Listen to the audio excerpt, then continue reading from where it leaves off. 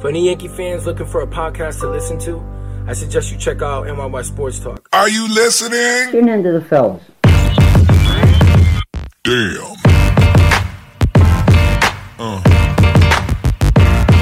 Yeah. Yeah. There's no BS, there's no drama. You just feel like you're with the fellas talking baseball. Welcome back. This is episode 260 of the NYYST podcast. I'm your host, Christian. As always, joined by my co-host, Chris. You. And he's somewhere in the abyss. Maybe he'll join us later. Maybe he won't. So, what's up, bro? Nothing, man. We got some new equipment here. Not without the kinks, as we didn't want to have, but we're working through them. The Kings have a deadline to be worked out, so we have to get them worked. Maybe that's why we need SGR. He knows how to work kinks. Oh yeah, is that true? He's a good kink worker. He knows how to rub how when hoses get kinks in them, he knows how to rub those. He knows kinks how to out. rub the kink. Mm-hmm. Okay. So if you are a patron of the show, thank you very much. If you're not a patron of the show, please go to patreon.com/NYYST. I swear to God, there will be new content on there sometime in the next 365 days. We promise. But you can support the show there. So please go there and follow us on Twitter at NYY Sports Talk. And, you're going to have to buy Christmas presents soon. Why not go to NYYSportsTalk.com/shop and, get somebody you love or even hate a nice Christmas present from the NYYST fan shop. Okay. Yeah. Like if they're like a Red Sox fan and you hate them, you can send them some fucking NYYST merch. And you want to, you could do that. You could do that. You're not supporting the Yankees. You're supporting the fellas. Right. Because who would want to support the Yankees right now in this current state? I mean, what did they do that made you so mad this past week? Well, we know what they did to SGR. Yeah. I mean, the Yankees had a deadline on, was it Friday or Thursday? I don't remember. I don't remember my days anymore. I think it was Friday. There was a deadline to protect your players, your prospects on the 40-man roster, and they came with some casualties as Clint Frazier, Tyler Wade, and Rougned Odor were all designated for assignment. Garrett Cole did not win the Cy Young Award, although Yankee Twitter thinks he should have, and we'll get into that later on how I don't understand how anybody thought the guy could win the Cy Young Award. And Derek Jeter had some words for Carlos Correa after Carlos Correa had some words for Derek Jeter. Oh. So we'll get into all that. But first up, we have to get into how fucking amazing the recut of Rocky IV was. I think that's what everybody wants us to talk about first. I didn't watch it 6 times yet. Neither did I. Only watched it 5. Yeah, within 12 hours. No, over a course of a weekend. That's pathetic. No, it's not. It's pretty pathetic. What else are you going to do? You going to watch college football? Ask Ryan. He knows how to fill his time. Can we... I have questions for you, and I know this is kind of both of our weakness here with like the whole like DFA shit and... Can you hear me? Yeah, I can hear you. All right.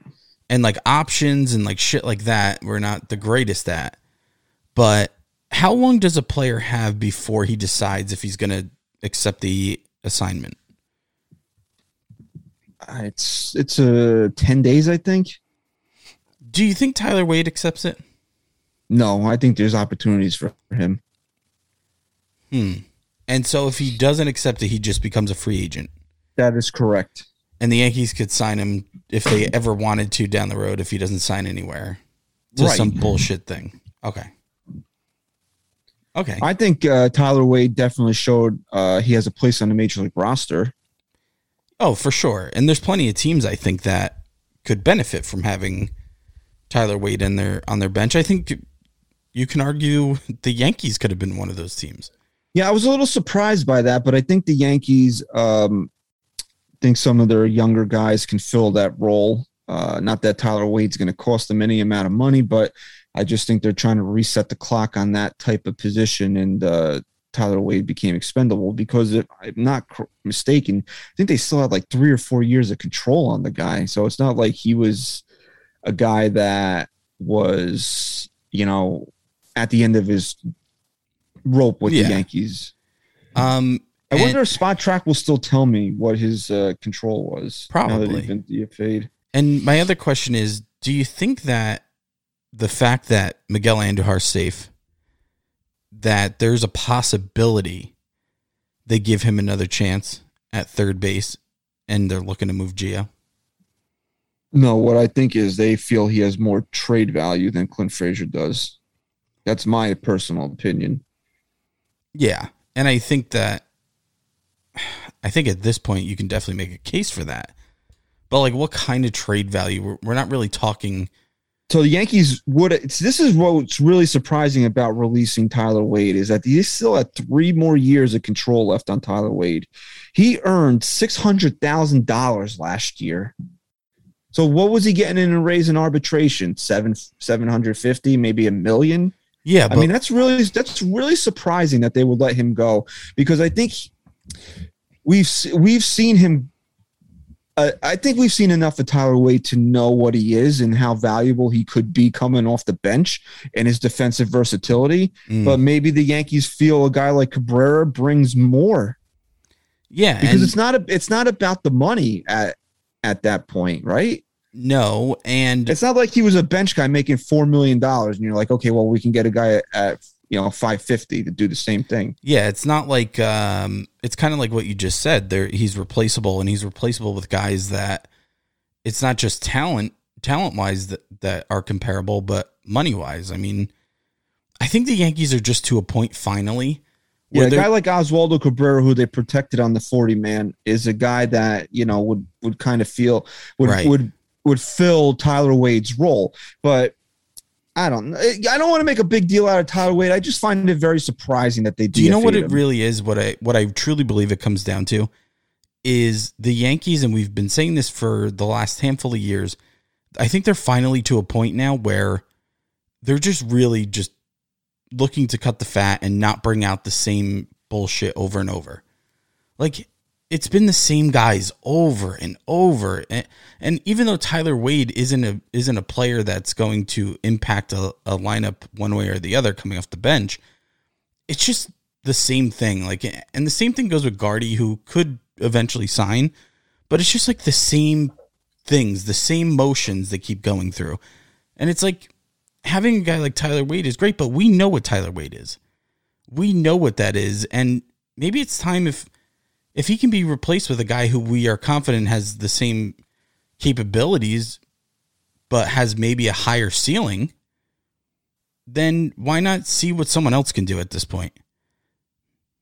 I mean, this is what you have to ask yourself. Are the Yankees going to live to regret releasing Tyler Wade? No. All right. So, but again, were you not surprised when I texted that Tyler Wade was DFA'd? I think I was distracted by Clint Frazier's name a little bit, but I was shocked that Tyler Wade was one of those guys. And that's why I asked you that question right off the bat, because in my mind, I was like, maybe he does accept the assignment. Maybe he does. I don't think he does. Personally, I personally don't think he does, because I think there will be plenty of major league opportunities out there for him. I agree with you on that. I just don't know if a team will say, hey, do you want to come in and compete for a starting job up in the middle infield? Because I think we've seen that maybe he can't hit enough to be a starter, but to be a guy that did what he did here, but maybe play a little bit more on a team that it doesn't have championship aspirations. I think, somebody would be looking for him. Yeah, but here's another question to ask. Is he getting anything more than a minor league contract, really?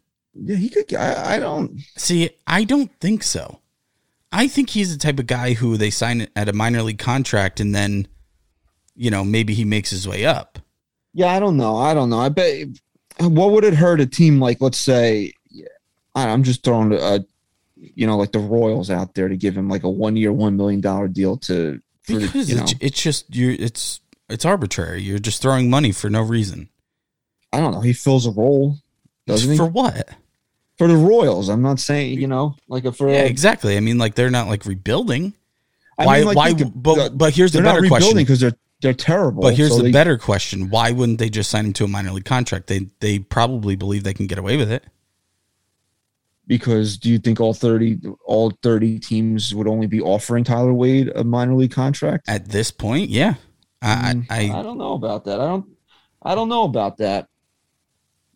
I think if he's, I don't think he's a priority for anybody. It's possible. Well, the thing is he's a 4A player. He's not making an impact where you're signing the guy to be a better team. And at that point, why give him anything more than that?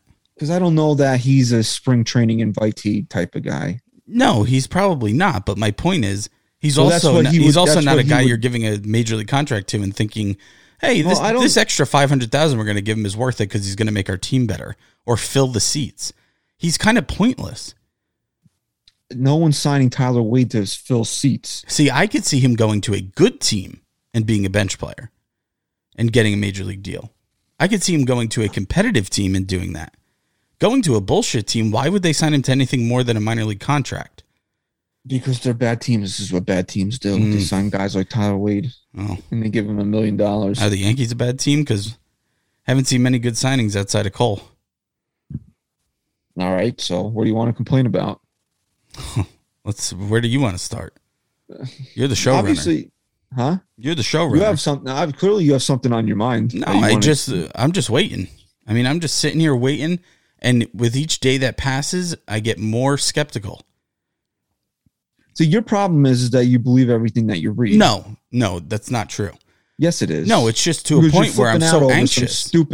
Some stupid report from some jabroni absolutely that the Yankees not. Don't want to spend big on a shortstop. No, absolutely not. I don't believe that. That's what you did. You went on a fucking rant about it the other day. No, I don't believe it, though. I said if that's true, and I don't believe that.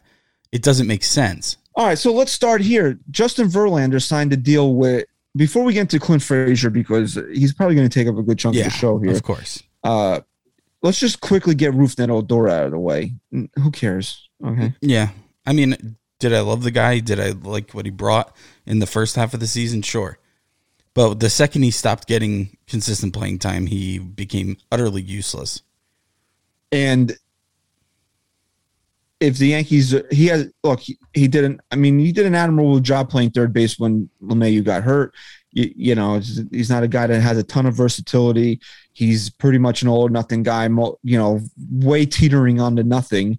He's a good clubhouse guy. He's a good guy to have, there. But I mean, what role would you have expected him to fill this year? Like, I have much higher aspirations for things than Rougned Odor. The Yankees are essentially, and they're probably not doing this intentionally, but they're getting rid of their security blankets, is what we're seeing.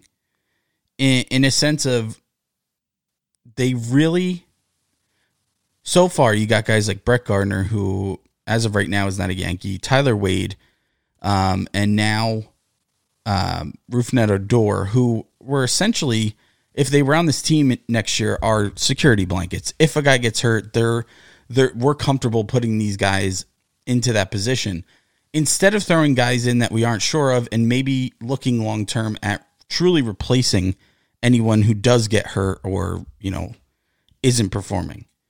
And I like that. I like the start. I don't want to see Tyler Wade anymore.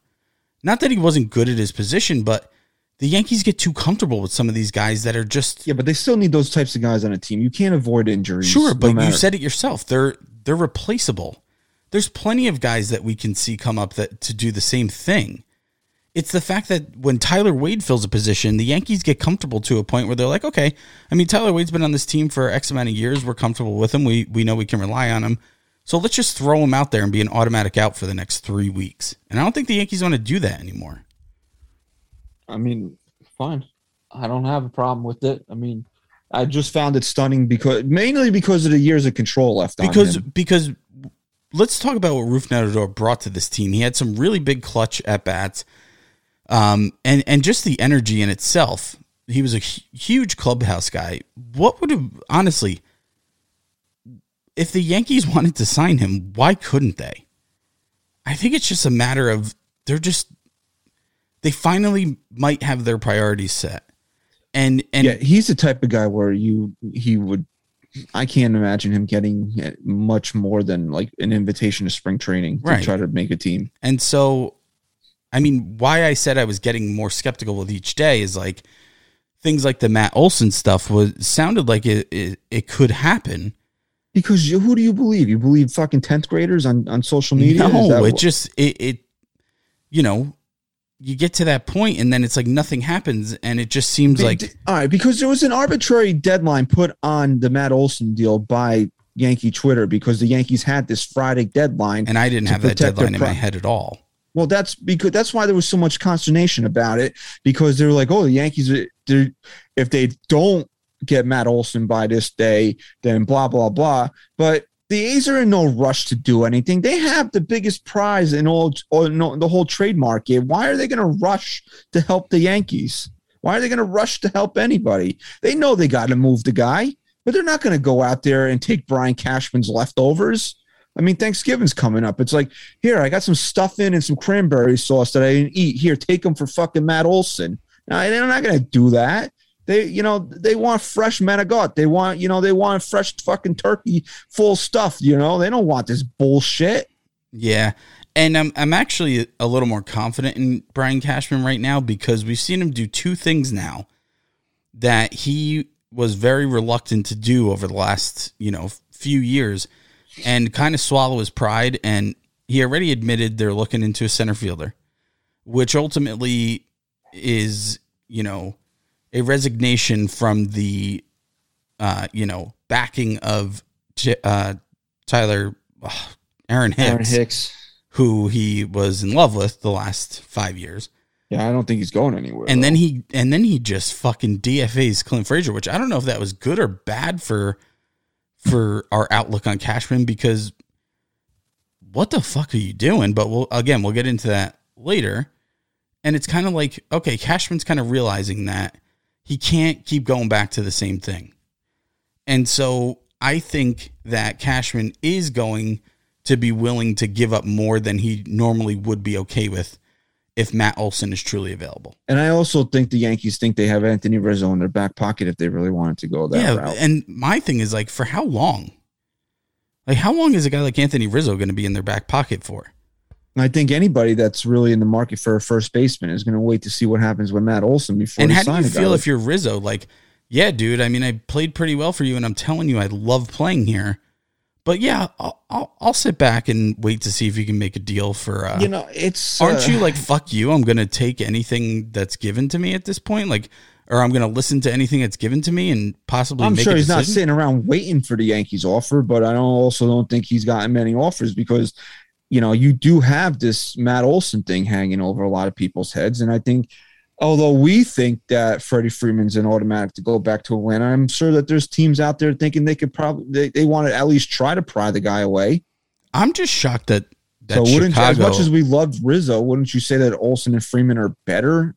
Oh yeah, and they're going to be the guys that set the market. But I'm kind of more shocked with Rizzo because I thought the Cubs were gonna call him right up and get him back, or at least attempt to. I don't know what the Cubs. Honestly, I'm not in, but they just. They dumped all their veteran guys. I know a lot of them were in the walk years, like Brian and Baez. But what's their outlook for next year? That's true. They might not be looking. They might be looking to get younger and not bring these guys back. I think Rizzo ends up on the Cubs for like his final year in major leagues, just to end his career there. But this is why people just got to relax a little bit and not react to everything that they read, not react to everything that they hear, whether fabricated or not. Because, we were under the impression that the Yankees were going to go out there and spend, and obviously they haven't done anything yet, nor outside of really Verlander, what has really happened, what big signing? I mean, Berrios got a big extension from Toronto, but that was a steal. I think the AAV is like $18 million on him, which is ridiculous for a pitcher of his caliber. Well, he didn't have the greatest year. Yeah, he did. Did he? I mean, he was really good for them. He got better with when he went over there. His ERA was in the threes. Well, it's not like he's some. I mean, when you compare him to Andrew Heaney, got $8 million. Well, you have a free agent class right now that's kind of rare.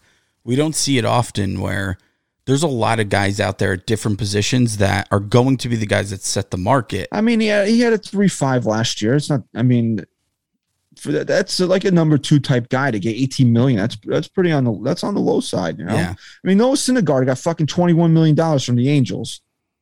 Yeah, and like the big names like Rizzo, Freeman, all the shortstops, like they're not just gonna. You know, Scherzer's still out there. He hasn't signed with anybody. You know, if you're Seager, you're not even listening to anything yet until maybe Correa gets signed or vice versa. You know? Yeah, you know, I think these guys have that. The fuck was that? I think these guys have that Lindor contract in their head, and I don't think either one of them are going to come close to it because, congratulations to the Mets for finally getting a general manager. So. Yeah, finally someone wanted. All you had to do for that position was just say yes to the interview, and I think you were going to get hired. No one would even take a fucking interview. So, yes, you know, people are free. You know, people read things and they're like, "Oh, the Yankees aren't going to sign anybody. They're, you know, Hal's going to be cheap." But then, you know, John Heyman tweets that the Yankees did offer Justin Verlander $25 million to pitch for them next year, which is crazy. Which also should, if you believe Heyman, I know a lot of people think he's full of shit too. So, I mean, you know, who do you want to believe? Who do you not want to believe anymore? If that report is true, then it shows you the Yankees are in it to spend money this year. You're not going to offer a guy that hasn't pitched in 2 years $25 million if you're not looking to write some big checks this year. But ultimately, he went back to Houston. They gave him 1 year, $25 million for this year, and he has an opt-out for in between the second year, in between the first and second year. And if he doesn't take it, then he'll make another $25 million in 2023. So essentially, he's got a 2 year, $50 million deal with the Houston Astros. The way Heyman worded his tweet, it sounded like the Yankees didn't want to go to the second year. Yeah, and you know, I know to me what do we always talk about? You cannot continue to go down this road with these guys. You can't, would I have wanted Justin Verlander on the team if Justin Verlander was going to be Justin Verlander? But again, was Corey Kluber? No. And we missed 4 months or whatever it was. And, you know, it's part of the reason why the Yankees really didn't get that second, you know, they had to struggle to get that second wild card because there was another hole in the rotation going down the stretch. Even when he came back, he was never that good. Well, here's what I'll say, and I think this is the silver lining when it comes to those reports. And by the way, I think Simonetti had it first, and Heyman came in after and got all the credit for all that shit because that's what John Heyman does. But when I first read that, in my mind, it's like, okay, this is kind of a fuck money move. Like Cashman's just like, fuck it. I'll take him. And to me, the silver lining in that is he knows what's out there and he knows what kind of money he has to spend. If $25 million on a question mark was kind of nothing for them, then it proves to me that that $25 million wasn't going to deter him from going out and spending big on guys they actually need. So I don't know. I mean, maybe Cashman's just looking to go balls out and say, fuck it. We'll get Verlander, but he's not stopping me or preventing me from getting anyone else that I need to get. Yeah. You know what, dude, I'm not going to react to this in a negative way because we've seen how many times the Yankees have gone down this road and it hasn't worked. To give a guy $25 million that hasn't pitched in 2 years. Yeah. But why was he doing that last year? Because he had to stay under a certain budget. So to me, he knows that he's got other guys he better fucking sign. Do you feel the Yankees have question marks in their starting rotation? So many. So do you think if the Yankees had signed Justin Verlander, would he have erased any of those question marks? It's not that he would have erased the question marks. It's that he would have been another guy that could have made the rotation better. See, at this point, there's really not many pitchers out there that could make this rotation better other than Robbie Ray. Here's my point, though. I'm not mad about it. No. I'm not mad that they didn't get him. I am actually, like I'm saying, I'm optimistic looking at the fact that they even offered him a deal. Because it's $25 million where it's kind of like Cashman's just like, fuck it, I'm going to offer it to him. I think this might get it done. And if it does, I'm still going to fucking go out there and spend on the guys I need to spend on. If the Yankees have this fuck money, as you put it, right, that's fine and everything. But still, at the end of the day, people call fuck you money. I call it fuck money. At the end of the day, they still need to put resources behind guys that are going to improve the team, right? And if Justin Verlander is Justin Verlander, then obviously $25 million is completely worth it. But we don't know. The guy's going to be 38, right, coming off the Tommy John surgery, right? But people, it's not a sure thing, right? But these other guys that we need to shore up, and that we'd use to shore up everything, they're waiting for the market to kind of settle itself, and they're waiting for an outlook to see what their true value should be. Yeah. That's why I'm saying this was a move that was just, okay, even if I sign him or if I don't, it's not going to change the plan of who I need to truly get. Verlander wasn't, what I'm trying to say is Verlander wasn't going to be an alternative because he wasn't passing on anyone else at this point. He was just trying to see if he could snag him before other teams offered more. So to me, Verlander was just an addition instead of an alternative. Okay. You might be missing what I'm trying to say here, though. No. But I'm just saying on my point. I understand your point, too, is that it's not the end of the world that it didn't happen because, truthfully, he's not the move that's going to make this a World Series caliber team. If Justin Verlander had pitched these last two seasons and been Justin Verlander and the Yankees didn't get him, then, yeah, I'd be upset about it because he's a legitimate ace when he's healthy. But again, did we not just go down this road last year with two guys, and didn't the things that we were worried about with both of them creep up? Yes. But are you understanding what I'm saying? Kluber was a fallback option, right? Because he needed to make the gamble because of the money. Verlander wasn't a fallback option. If the Yankees are going to go out and get a guy like Robbie Ray, they were going to do it regardless of getting Verlander or not, in my opinion. I don't know about that. If that's not true, then I'm very grateful they didn't get Verlander. Because how many we all, obviously you can never have not starting pitching, but you'll have Cole, Verlander, Severino, Tyone, Montgomery. I'm missing somebody, aren't I? Well, you had Nestor Cortez. Verlander, Nestor Cortez is there, but I'm missing somebody too. You're missing Herman. No, I'm not missing Herman. Nobody cares.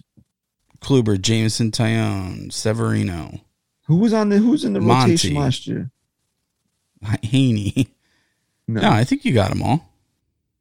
So you would have had Cole, Kluber, Cole, Severino, Tyone, Verlander, Montgomery. You still have Cortez here. I feel like I'm missing somebody. I have to look at the roster. I feel like I'm missing somebody. I feel like you are too. But like, what do we know about Tyone? What can we say? What do we know about him? We probably won't see him till May at the earliest. Right. So, and when he comes back, is he going to be healthy? Is he going to be effective? We don't know. I mean, so that's a question mark right there. I mean, they also had, what did the Yankees think of a guy like Luis Heel? He's still around. Are we ever going to get anything out of Davy Garcia? You got Michael King, who I think they should leave in the bullpen. But we always say the smarter Yankees. It's definitely Yankees on that one. Yeah, no, we're not missing anybody. Yeah, so I think what you're thinking of, if they go out and get another guy who's more of a sure thing, then we're looking at an excess of starting pitchers. Yeah, I just don't think they would have.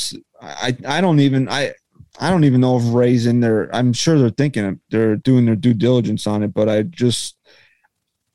I think that had they signed Verlander, the Ray was probably that was it for them. And well, maybe they're not, wise. but maybe they're just not prioritizing the rotation anyway. I mean, they have to. I mean, how stupid could they be? They have to. But I mean, if we said it a few weeks ago via text, if Sevy stays healthy finally, and he gives a full year of what he's capable of, and you have Cole at the top and reliable guys like Montgomery and Tyone comes back, whatever. You don't have a bad rotation. I mean, the pitching wasn't the Yankees, weakness this past season. I think right now the priorities at shortstop and first base, and then a 1A priority is center field. And then from there, the Yankees can start really looking into other things. Verlander would have been a nice addition to a 1-year deal in a position that the Yankees don't have at the top of their list of priorities right now. Well, that's part of the reason why last time we recorded a show here is that I said the Yankees should sign Rizzo and not trade for Olsen, because I think they should keep their chips to go and get whatever available starting pitching is out there. What available starting pitching is out there that we've heard of? That's fucking Brian Cashman's job to figure this shit out. It's not my job. I like the move with Olsen. If we're gonna give up some big names, I think there's enough. Are you going to be able? Can you convince Max Scherzer to come here? Because if you can, then fuck it. Then go trade for Matt Olson. I think that has to be the move. I do. I mean, if you're going to throw fuck money around to Justin Verlander, why are you not throwing that shit around to Max Scherzer, who we've seen pitch? Here's why Scherzer, if you can convince him to play here, which fuck you if that's a difficult task. Like, fuck Scherzer if it's truly that difficult to convince him to put pinstripes on. Jesus Christ, the guy wanted to go play in Washington, D.C. He doesn't want to come and play for the Yankees. Right, so it shouldn't be difficult. If it is, fuck Scherzer. But Scherzer is going to be the guy over Robbie Ray, in my opinion, because he's a little bit older. And it's a short-term deal. It's a short-term deal. And Robbie Ray coming off this year, man, he's going to be looking for something massive. He's going to be looking for something that locks up his career. You're going to have to give him 6 figures easy. Yeah. I'm sorry. Not 6. I know what you're saying. You got Ajita. I got Ajita. You're going to have to give him 9 figures easy. He's going to be, he's going to be looking 25-ish for 7. That's not going to be the problem, though. The problem with Robbie Ray, is going to be the 7. Whereas Scherzer, maybe you can sign to 3 to 4. Why not 2? Give him 2. If you put 2 for 60 in front of this fucking guy, and he says like, nah, fuck him then. Yeah, I agree. But I know Trevor Bauer's a piece of garbage, but like, why wouldn't you even put the type of deal that Trevor Bauer got in front of Max Scherzer and say, come play for the Yankees? You want to know why? Because there's nothing stopping the Dodgers from doing that. Okay, then let the Dodgers do it. Let the Dodgers do it then. I agree. And listen, I'm not disagreeing with you. And then let him make the decision of where he wants to go. But the Yankees should do that, right? What was the deal? It was like 3 for $100 or some shit like that. And the first 2 years were $80 million for Bauer, some crazy shit like that. What would you rather see the Yankees do for Scherzer? 3 for 90 or 2 for 70? I would rather them, if you have to go to third year, I would say fuck it. That's what I'm saying. That's what I'm saying. He's probably going to want a third year. Why not? Would you be mad if he said, no, I'll give you 2, but I'll up your fucking annual value to fucking 35 instead of 30? No, I would rather the Yankees sign him to a 2-year deal with a higher annual value. That's what I would want him to do. And I think why wouldn't Scherzer want that? I mean, he's got to be questioning what he's going to be like in 3 years from now. You take a 2-year deal, you're still a year younger when you can maybe get another 2-year deal. A decent 2-year deal out of someone. Who is this guy? He's a year younger than me, so he's going to turn 38 in the season. So 38. But the thing with Scherzer is you sign him into his 40th, you sign him into his age 40 year, 40 season. The thing with Scherzer, that's a risk. Scherzer hasn't let up at all. He got off to a rough start this past year, and you thought maybe we're finally seeing him, become human. But man, he just hasn't fallen Yeah, I think off. he gave up he gave up like 5 home runs in one game or something crazy like that. And then he was a little banged up for the Dodgers in that playoff run though. Yeah, Dude, but he was fucking the guy still pitched out there. I mean, look at it. What did he do this year? How many innings did he pitch? Total innings. He threw 179 innings, which is on the low side for him. But still, you give me a guy that throws 180 innings. I mean, outside of Cole, who can you say on the Yankees is going to give you that many innings? No, I mean, if you can convince him to play here, which is a crazy statement in itself, he should be a New York Yankee. He's your guy.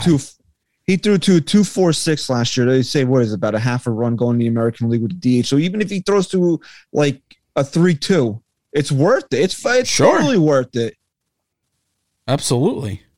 I mean, that's the thing that, maybe Brian Cashman knows that this guy has no interest here and the Yankees aren't even engaging. But, I mean, CC Sabathia apparently had no interest in coming here. And, the guy. Hey, money talks, dude. Guy was here almost a decade. So, I mean. Money talks. That's the conversation the Yankees need to be having. And if he doesn't want to come here, he doesn't want to come here. There's nothing you can do. But that's the conversation they need to have. I mean, I would rather go short-term with Max Scherzer than go long-term with Robbie Ray. And I said this. 100%. And I said this. If the Yankees are going to throw that type of money around at Verlander, they should be talking to Robbie Ray, because even though I don't think, Robbie Ray won the Cy Young Award, even though I don't think he's going to be that type of pitcher. I agree with you. I still think that he's a kind of a short thing in knowing that he could be relied on to. Exactly. If I'm the Yankees, and at least as a fan looking on, if they make that move for Robbie Ray, I'm not jumping for joy like we just picked up one of the best pitchers in baseball that everyone's going to want the next handful of years. I'm thinking this is a guy who had a fluke season, not a fluke season in a sense of he's not good, but I just don't think he's a Cy Young caliber guy who's in the conversation every year. I think he had a career year, and that was his ceiling. I truly believe that. And the Yankees are going to get out of him nothing more than a good, reliable pitcher, which is great. They need that. But a guy like Scherzer, to a shorter deal, getting a little older, is still going to be reliable for you. And he's the type of guy who can help you in a World Series, in a sense of he's got the real dominant shit that he's proven to have for a long time in his entire career. Whereas Robbie Ray is, to me, this was the ceiling and it's just downhill from here. Yeah, I know last time we recorded, I said I would be worried about Robbie Ray, and I compared it to Burnett, and you said, and you guys were like, well, Burnett delivered a World Series in his first year, and then even if he was a disaster after that, he still gave you the World Series. Right. And I think if the Yankees are showing you that they have that type of money, which is what they had in 2009, where they signed AJ Burnett, then go and get Robbie Ray, and hope that, again, there's that word hope, that he doesn't have to be the guy behind Garrett Cole, that Luis Severino is the guy behind Garrett Cole.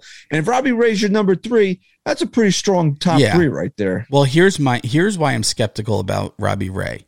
And it's pretty simple. Think about a couple years ago at the trade deadline when the Yankees didn't get Robbie Ray, right? And think about the conversation of the guys who they wanted for Robbie Ray. Were you disappointed at all that Cashman didn't get Robbie Ray? No, not then. Why? In part of because Robbie Ray didn't profile this high, in part because I still thought highly of Clint Frazier. Don't you think Robbie Ray was established enough at that point to profile as an elite pitcher? No, not elite. No. I'm saying if he was going to be an elite Cy Young award-winning pitcher, don't you think he was established enough at that point where we would have been disappointed? And there were some fans that were very disappointed. But like to us at that time, it was nothing. It was like, who cares? It's fucking Robbie Ray. Now he's had 1 year of a career year Cy Young. To me, I just don't trust it. I don't trust that he's the guy, at least when you have Scherzer out there. Right. That would be my number 1 pick. But I also think they should, that's something they should be looking into as well. And I'm not trying to say that I would be disappointed with Robbie Ray. I think he would be a phenomenal fit for what the Yankees need. But I'm not sitting here saying he needs to be the guy and we need him long term because he's a fucking ace. I just don't feel that about him. I just don't. No, I don't feel it either. But mainly my thought process on Robbie Ray has changed because they were willing to throw that money at Verlander. Then I think that money should not be an issue to this team and go get. He's not the best free agent starting pitcher. Max Scherzer still is, but still go get that guy, that type of guy out there. Yep, I agree. This isn't like when you knew they weren't going to certain numbers and they were, they were signing guys like Happ over Patrick Corbin, that goes back to my fuck money comment because I was saying if they're willing to throw that much at Verlander, what are they willing to throw at a guy who can truly remove a question mark on this team? Well, it remains to be seen. Different reports say different things. The Yankees are all in, but then there's a certain number because of the long-term deals the Yankees have and will need to sign that they don't want to go to a certain 200 to 300 threshold with a guy. We'll see. I mean, Lindor kind of fucked everything up in the Mets bid it because they knew they had to re-sign this guy after they traded for him. But as we mentioned, Clint Frazier was also DFA'd as part of the roster purge on Friday. And I tweeted this, and I'm going to stick by it. This has to go down as one of the biggest failures of Brian Cashman's tenure as Yankee general manager. 100%. And you cannot keep coming back at me. The tweet is taken off. It's gotten close to 1,600 likes, lots of comments, retweets, blah, blah, blah. You can't keep coming back at me. Well, he got hurt and he had a negative WAR and blah, blah, blah, blah. You have to look at and you can't just cherry pick that he did well in 2020. They gave him the starting job and he was one of the worst players in baseball when he had the starting job in 2021. Great. That's fine. It's a small sample size. It's not the entire story of Clint Frazier's tenure with the New York Yankees. It goes to such a bigger point that this has to be a black mark on Brian Cashman's, on his resume here. That what did the Andrew Miller trade really signify? It signified that the Yankees were going in a different direction that we hadn't seen in forever. They were looking to rebuild this team. This wasn't going to be, let's just keep doing the same thing, throw money at problem. No, we were going in a different direction. We're going to rebuild. We're going to get younger. And that was what the Clint Frazier, Andrew Miller trade signified. And Clint Frazier was the centerpiece of that deal. There was a time when he was more highly regarded than Aaron Judge. And Aaron Judge, fuck you if you don't agree with me, is a top 10 player in this fucking sport. And Clint Frazier is designated for assignment. So tell me again, I'll make this point later on after I get through this. But again, tell me what prospects really mean, right? Okay. So then we've seen it in 2017, 2018, 2019, 2020, 2021. How many times, no matter how well, and fuck you and your stupid numbers, okay? I don't care that he had a negative defensive run saved or his zone differential or whatever the fuck it is, his WAR. I don't care. I played baseball with my eyes, obviously with other parts of my body, and I watched the game with my eyes, and I know what my eyes tell me. And tell me different things than your stupid computer does, which is why all you little fucking cucks still have to disrespect Derek Jeter because you only play baseball on a fucking calculator. Okay? Right. Enough of you guys. I'm tired of that argument too. Right. There were times when Clint Frazier was red hot, gets sent down to Scranton. Clint Frazier's helping the team win. Then he doesn't play for 4 games. Mm-hmm. The guy, and yes, the concussions and the injuries all played a part into this, but the Yankees never really fully gave him a ride, a run, an extended run here. And you want to say they did in 2021 and he was terrible? Fine. But what happened in 2017, 2018, 2019, 2020, he got decent playing time and was all right. So you're talking about 17, 18, 19, 20. The guy had parts of 5 major league seasons with the Yankees. So this isn't like a one and done type of deal. So the Yankees never committed to him as being anything more than a guy they were going to shuttle back and forth from Scranton. And if you don't think that has an effect on a guy with apparently a fragile ego, a guy that had high aspirations, and the legendary bat speed, that was Brian Cashman, not us. We didn't say that. That was what Brian Cashman said. And then on top of it, this is a guy that everybody and their mother asked for when the Yankees wanted to make a trade. And Brian Cashman didn't want to trade him. Not for Garrett Cole, not for Robbie Ray, not for anybody. The white whale, Garrett Cole, right? Give the guy $300 million. Could have been here 4 years ago if Brian Cashman wanted to let go of Clint Frazier, but he didn't. For what reason? It became increasingly obvious as the years went on, the Yankees never had any real long-term plans for Clint Frazier. And now, unfortunately for Clint, he's got the concussion problems or the dizzy, whatever it is that's wrong with him. We never really found out. I wish him well in that regard, that he gets healthy and can continue a major league career somewhere. But if you look at what this guy signified and how it ended and everything in between, this is a major failure for Brian Cashman. That you could have even 2019 Robbie Ray, which would have been a fourth starter and would have been somebody that you could have used in a playoff run, that you said no to because of Clint Frazier. And now he walks out the door for absolutely nothing. Tell me how this is anything but a failure. I'm agreeing with you, but the first thing I do when something like this happens is I try and make sense of it. All right? That's like my first thing. And there's only one scenario that makes sense to me. And I'm not saying it's likely. I'm not saying it's anywhere near the truth. It's just the only scenario that makes sense. Can you come up with it in like what I'm trying to think? That would be the only thing that makes sense. No, I don't. You kind of just touched on it a little. Why they let him go? Yeah. Because he has no value anymore to them or anybody else. See, to me, at that point, there has to be a reason why you're so confident in that. Because if you're selling, at this point, yes, it makes 100% sense why they let him go. He has no trade value. He has no value to the club. He may never play baseball again. That's it right there. That's it right there. And that's the way Aaron Boone kind of alluded to that when he went down earlier in the year. But Chris, again, that has nothing to do with everything that happened in between and how this is a major failure for him.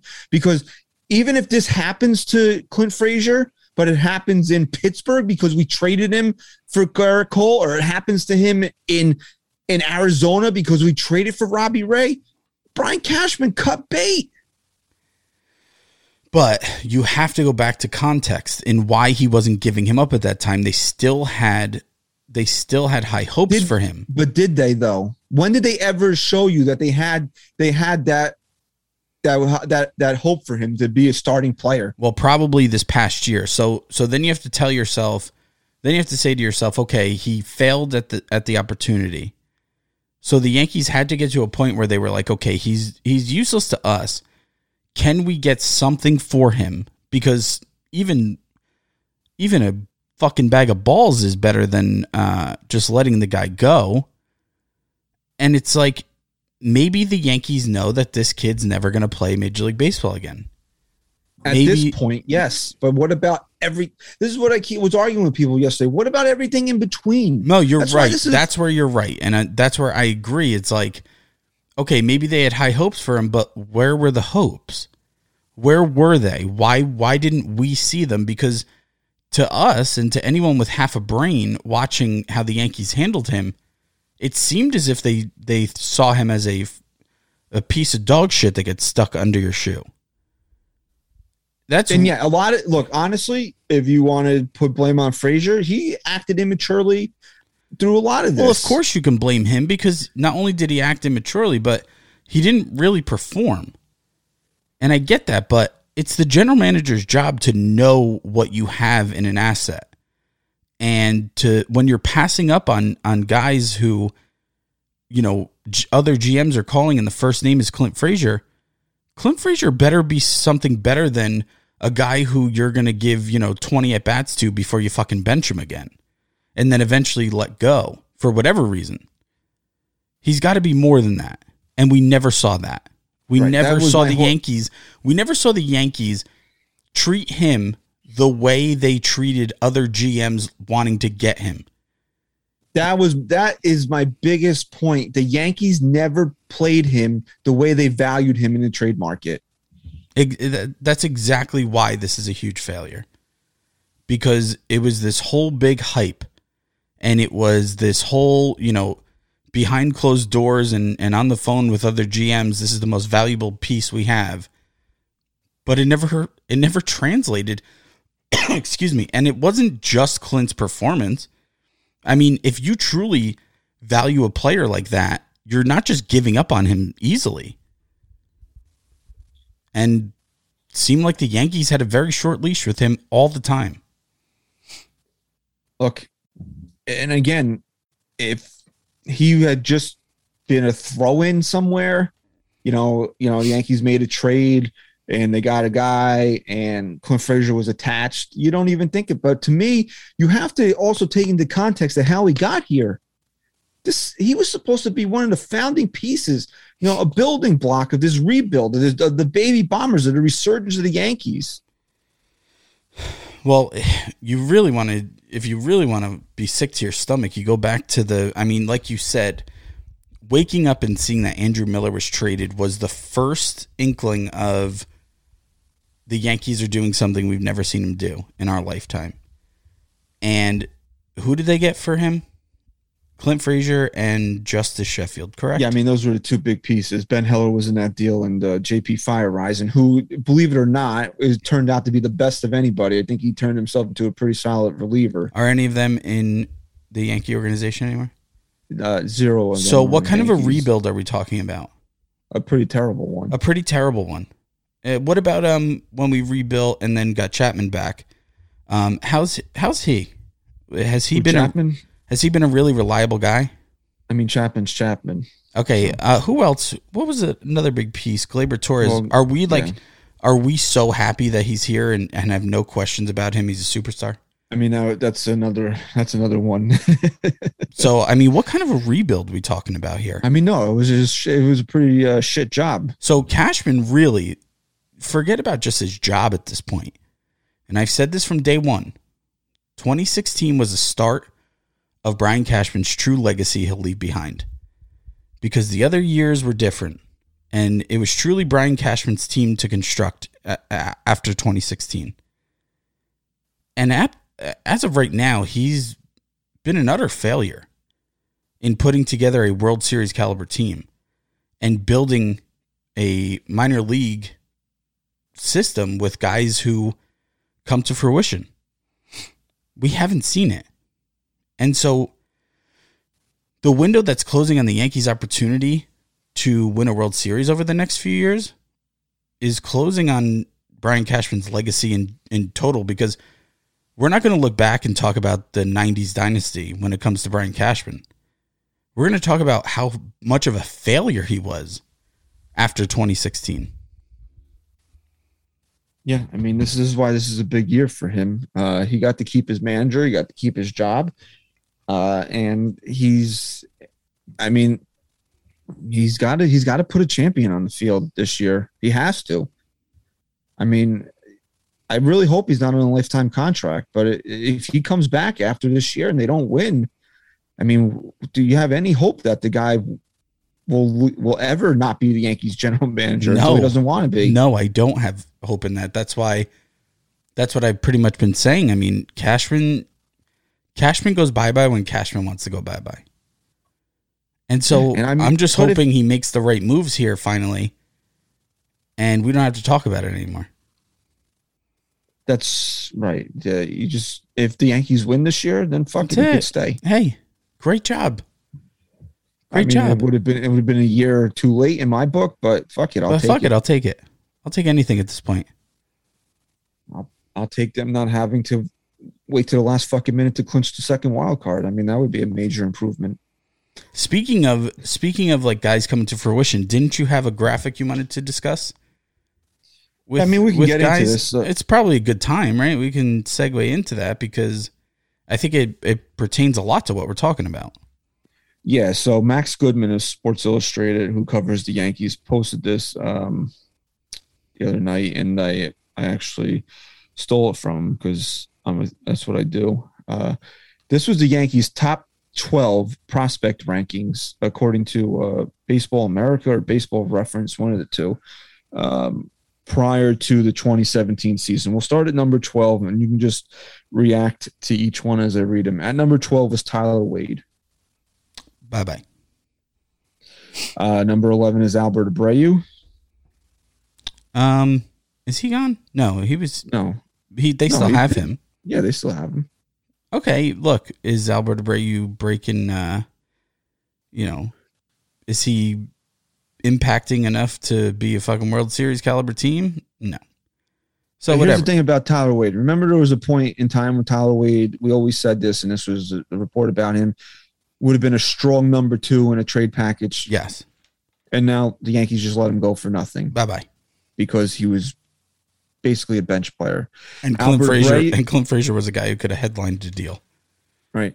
We'll get there. At number 11 was Albert Abreu. He came over in a trade for Brian McCann, which the Yankees traded because they wanted to make sure Gary Sanchez had no obstacles in his way. That's how that's worked out. Abreu is a Jonathan Weisiger candidate, in my opinion, for 2022. I think we could see a big jump for Albert Abreu where he can start pitching bigger innings because we've seen the stuff's there, but when the stuff's not there, it's pretty ugly. At number 10 is Miguel Andujar.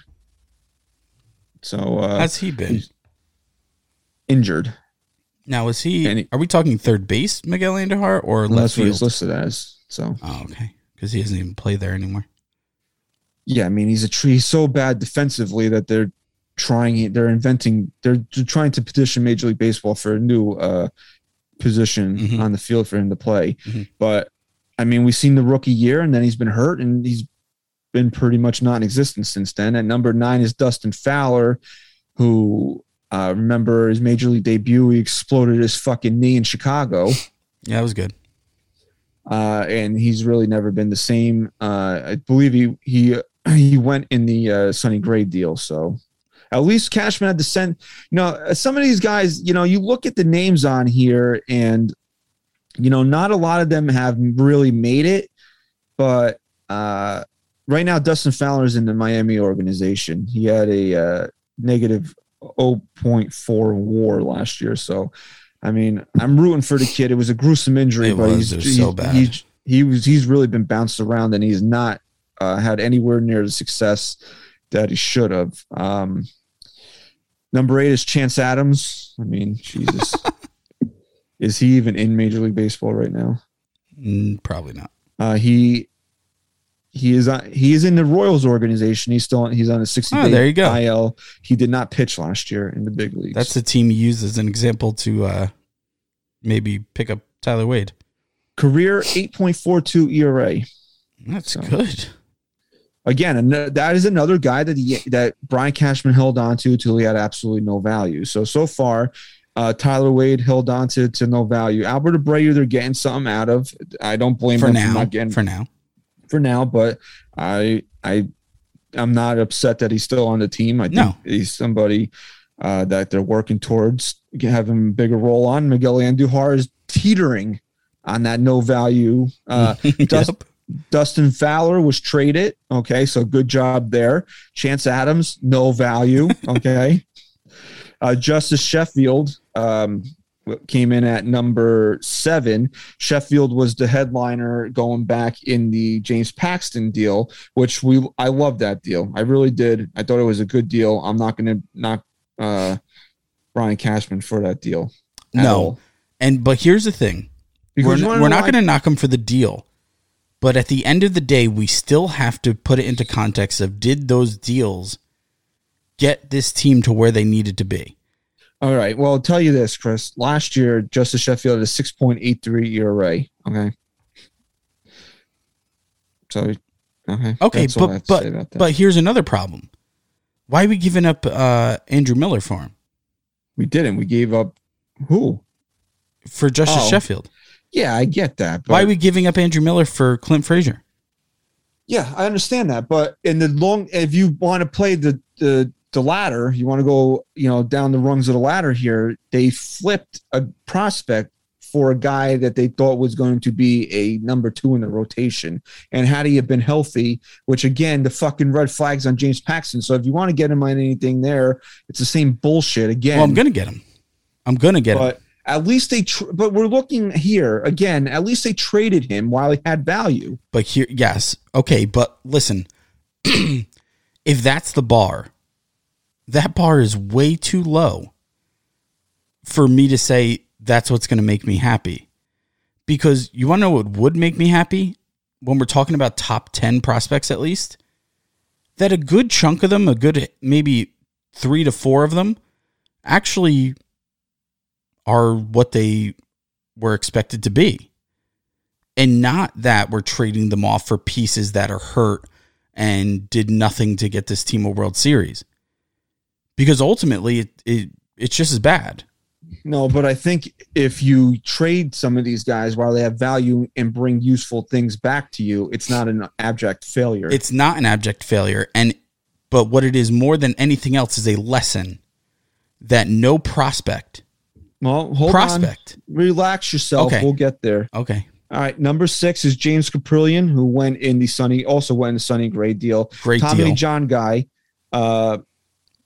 He threw 119 innings last year, showed flashes of what the Yankees and the A's had hoped for, and finished with a 4.07 ERA. And again, in the moment, I wasn't blaming Brian Cashman. Sonny Gray was a guy that you got excited about. Sonny Gray was a fucking good pitcher. But again, in the moments don't matter when we're looking at the big picture of a team who hasn't won a World Series since all of these moves have been made. Here we go. At number 5 is Jorge Mateo, who is currently with the Baltimore Orioles. He had 247 last year. We've been hearing this guy's name since I believe Derek Jeter was still with the Yankees. He made his major league debut finally in 2020. So this was a nothing thing. The Yankees didn't get shit for him. So that's another right there. That was a thumbs down. You can't see me. Number 4 was Aaron Judge. I think we all can agree. There's one. That's worked out pretty well. At number 3, I cannot even find him on Baseball Reference because he doesn't exist, and that's Blake Rutherford. Was he one of the killer bees? No, he was not. He was an outfielder right. that was traded to the White Sox for in a package for Robertson, Tommy Kahnle, and Todd Frazier. Right. Who, in case you didn't know, played for Tom's River Little League World Series. And they won a championship. Yes, they did. All right. So, again, didn't pan out in Major League Baseball, but a guy that Brian Cashman traded while he had value to bring guys back that helped them get to the postseason that year. Mm-hmm. You cannot say that the Yankees are a definite postseason team if they don't make that deal. That was a very big deal. That was a great deal that they needed to make. All right. So at number 2 is Clint Frazier. Okay. We just went over that one. Okay. And at number 1 is Gleyber Torres, which should have been a fucking slam dunk, but apparently he's decided to not be a good baseball player anymore. So top 12. Chris, let's just talk about. Let's just talk about. Hold on. Let's just talk about. So when was this? Prior to the 2017 season. Okay. So when Cashman decided to rebuild, this was his rebuilding. Basically, yes. So this was our top 10, top 12 prospects. And at the time, we're probably pretty happy about it.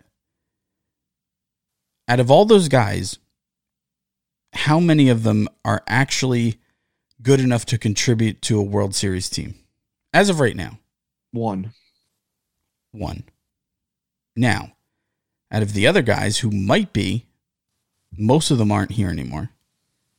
Most of them were traded off for pieces that, even if it was a good deal at the time, wasn't the right move. So I'm going to disagree with you on that one. Okay. Because I think if you trade a guy while he has value and brings you back something that you need at the time, no matter what he does, I still think it's not a failure on the general manager's part. Okay. In that sense, if you're isolating it to that, yes, you are correct. But my bigger point is they didn't give you back what you needed to win a World Series. So the alternative is, if they're in your top 10 prospect list, why aren't more of these guys becoming guys that can help you without giving them away? Which goes to the whole point of the original tweet, which I said, it's all the proof the club should need to not let anybody in the farm system get in their way of signing a sure thing in free agency. And I didn't even read that tweet, and you cut me off before because you wanted to get to that point at the end. I was going to say all this list is proof that no prospect should stop this team from doing absolutely anything that they feel is going to make it happen, because either one of two things are true. Either prospects just don't pan out and they're just prospects, which means they're just your imagination. They're just what you think they could be. So only a third of these. Maybe it's Andor. The Yankees just have a really big problem in nurturing their prospects. That's a very valid point as well. Uh-huh. So why are we going to sit here and talk about guys like Volpe or Peraza when clearly they are nothing? They are just a figment of our imagination at this point as major league players contributing to this team and making them better. Exactly. Okay?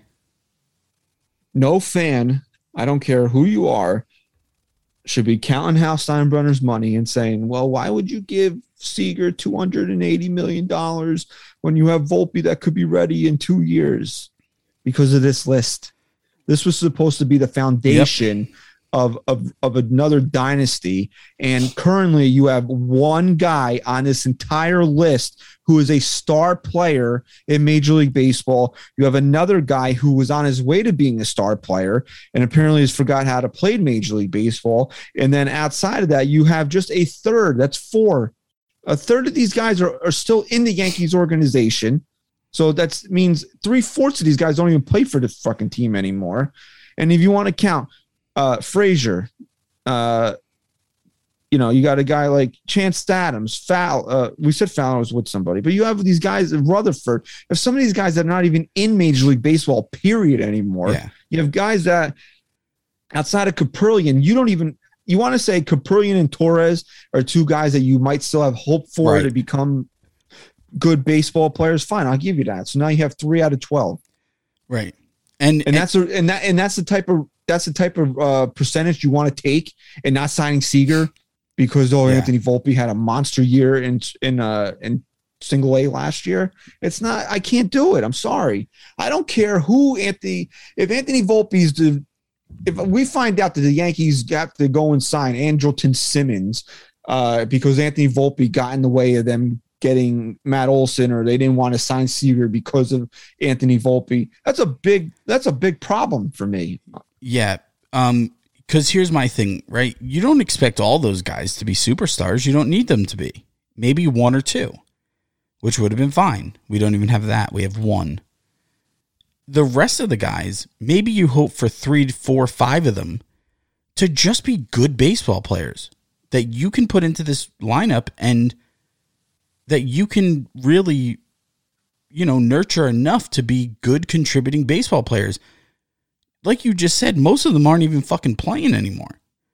So we talk about, all the time in life, listening to the right people and trusting the right people. Why are we still trusting what the Yankees tell us about prospects? Why? Why are we trusting?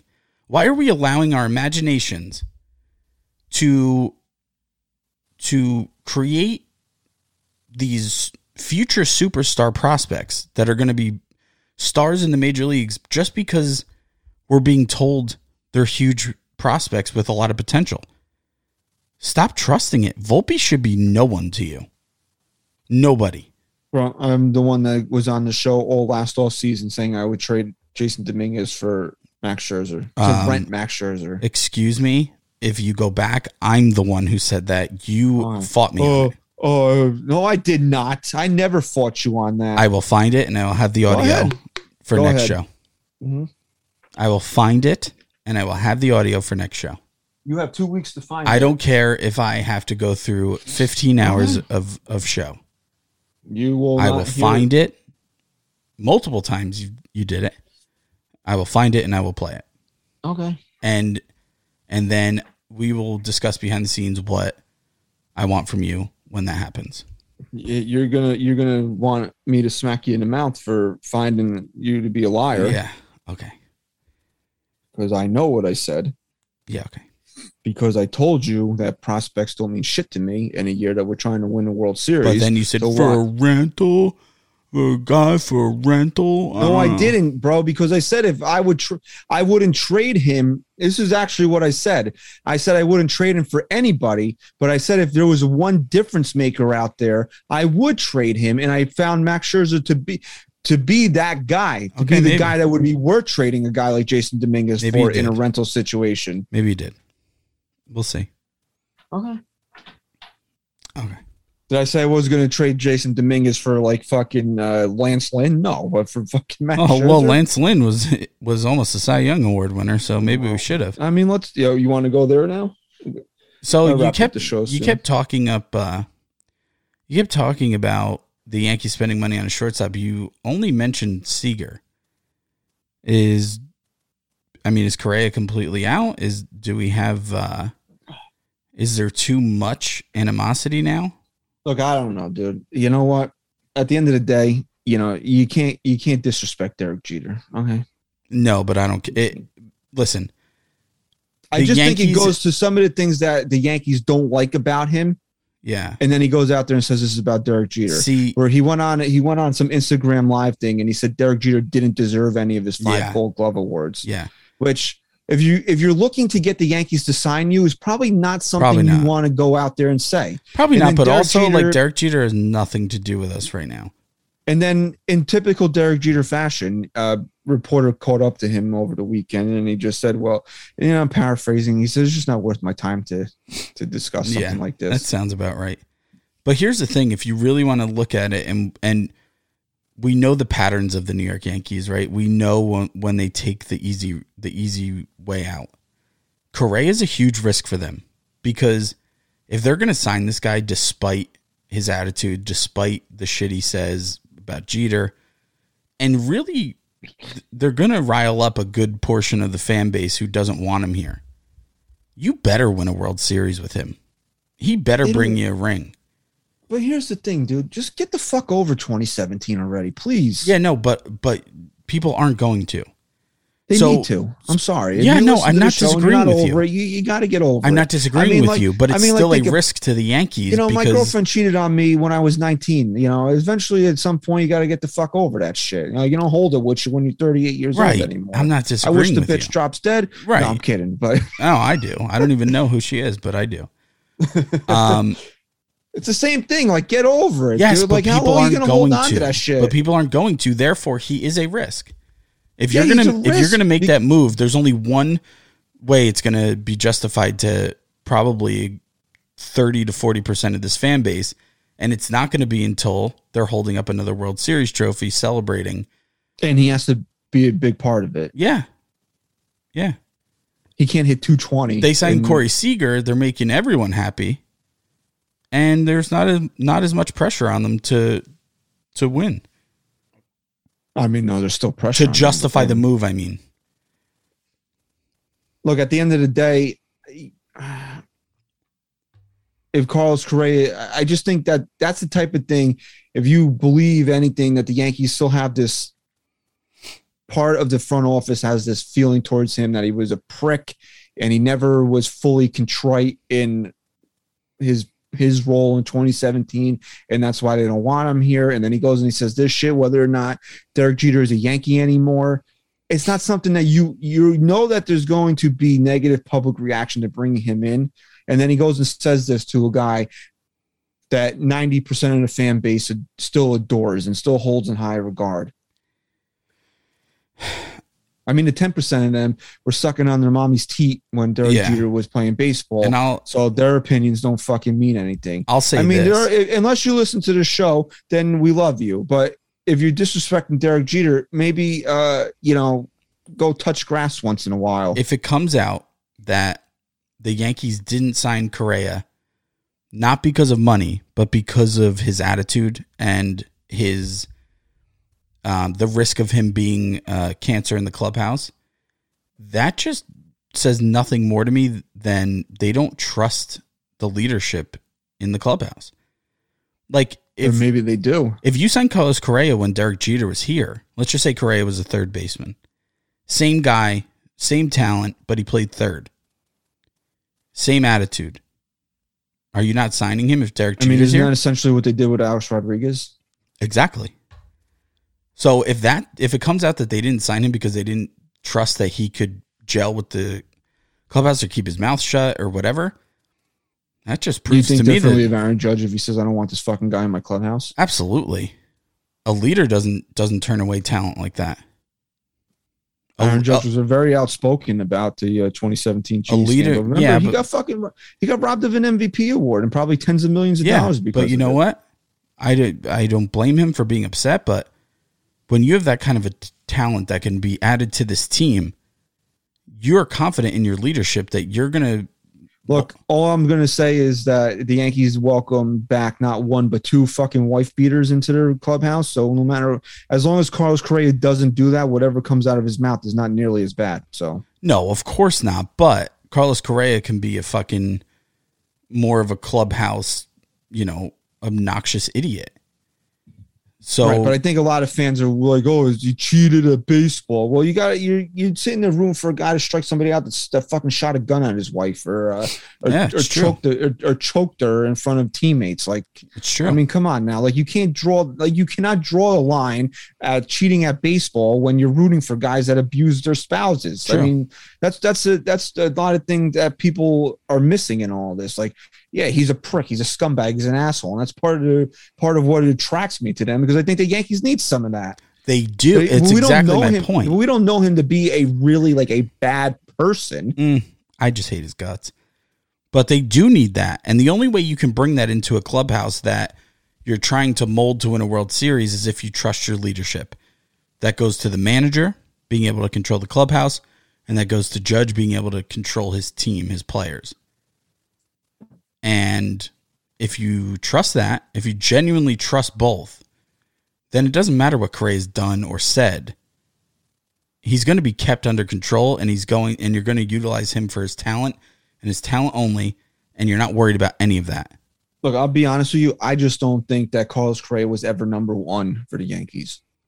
Which is, you ask yourself why. He's better than Seager. He's been healthier than Seager.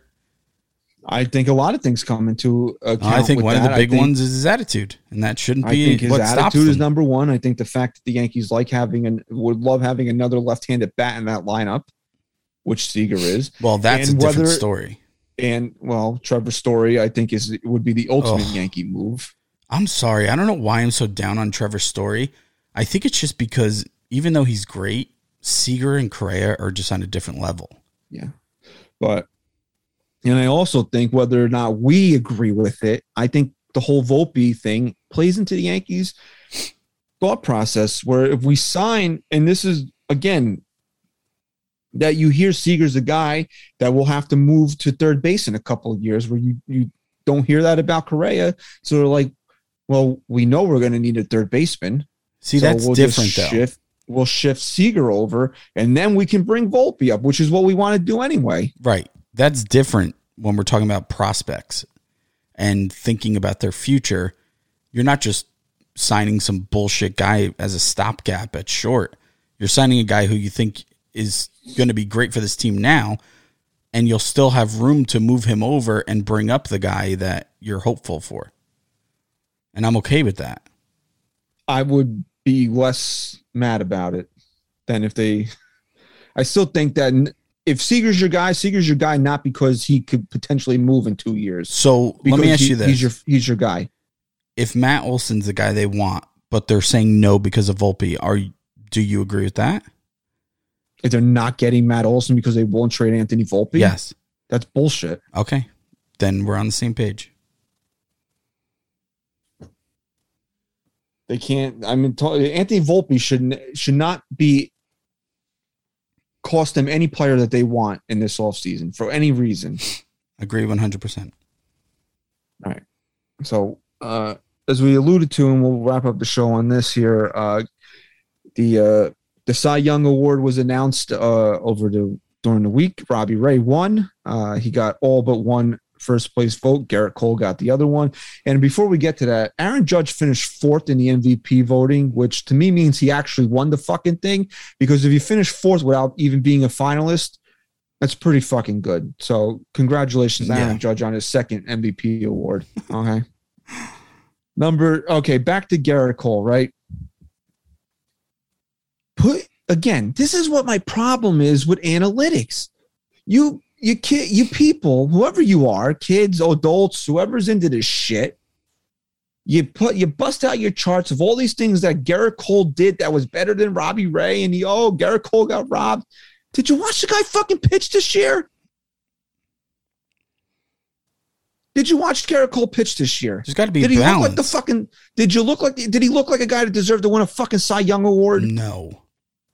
There's got to be a balance between statistics and actually watching. Who loves Garrett Cole more than I do? No one. So take it from fucking me when I tell you the guy did not deserve to win the Cy Young Award this year. So shut the fuck up. I'm leading the Garrett Cole SMD Tour 2022, okay? Garrett Cole's going to go out there and fucking destroy the American League this year, okay? I have that much faith in this guy that he's going to be healthy. He's not going to need fucking spider tack because they're going to come up with some bullshit. And one thing I can say about Garrett Cole is he's a cuck. Okay. Number one. He's a cuck. And number two, the guy takes great fucking pride in his work, and he's fucking embarrassed. He's embarrassed that he was the face of Spider Tack. He's embarrassed that he shit the bed the last month of the year. He's embarrassed that he got 6 outs in the fucking wild card game. And he's going to want to go out there and fucking prove to people and get on the mound and say, suck my dick, I'm Garrett Cole. It's going to be the Garrett Cole SMD Tour 2022. Would you? Okay. But he did not deserve to win the fucking Cy Young Award in 2021. Couldn't agree more. Couldn't agree more. I'm shocked he even got one first place vote, to be honest. Because you want to know why he got the one first place vote? The writer who voted for him actually explained why he voted for him. Why is that? Because his analytics were better. All the shit that the people on Yankee Twitter are screaming about, that why he should have won, is the same reason why this guy, I think he was based out of Detroit, voted for him. So you did not watch Garrett Cole pitch this year. Yeah, no. I don't care what his K rate was. I don't care how many more innings he pitched or whatever the fuck. Is FIP, is FUCK. I don't care what it was. Okay. He did not deserve to win the Cy Young Award. And maybe Robbie Ray didn't either. Who the fuck knows? I don't really care. But you should not be up in arms over, Garrett Cole got robbed, Yankee bias. He didn't deserve to win. It's so funny. Like the players that should have the fan base fighting for in certain things, they go against. And in situations where they clearly didn't deserve to have anyone defending them, the fan base seems to show up. Dude, and I'm telling you, I'm fucking 100% behind the guy next year. Of course. We're going to have the Garrett Cole SMD 2022 shirts out soon, okay? I love it. So pick them up, Pick 'em up. And remember, when people are saying, it's going to be a fuck you season no, I said that. That came here on the NYYST podcast. So fuck all yous. Yeah. All right? This show is doing just fucking fine, okay? Thanks for listening, but fuck you. Don't worry about how this show is doing, Kyle, you jerk off. Yeah, you This fucking show is doing scumbag. just fucking fine, all right? And it's going to be doing a lot fucking better in January, okay? Hell yeah. And the news is coming soon. It may come as soon as December 11th. We have a meeting that with the network. So maybe we'll have an announcement then. But we'll be back in a couple of weeks here. Like we said, we go every other week in the off season. So that would put us at the weekend of December 4th, the 5th, whatever you want to say there. I'll make a promise to anybody. So we'll do the next full show will be on the weekend, December 5th, right?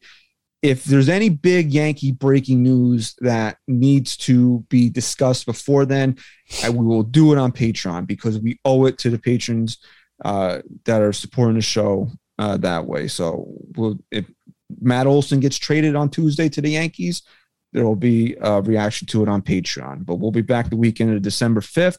If you're listening in America, happy Thanksgiving this week. Enjoy a little turkey.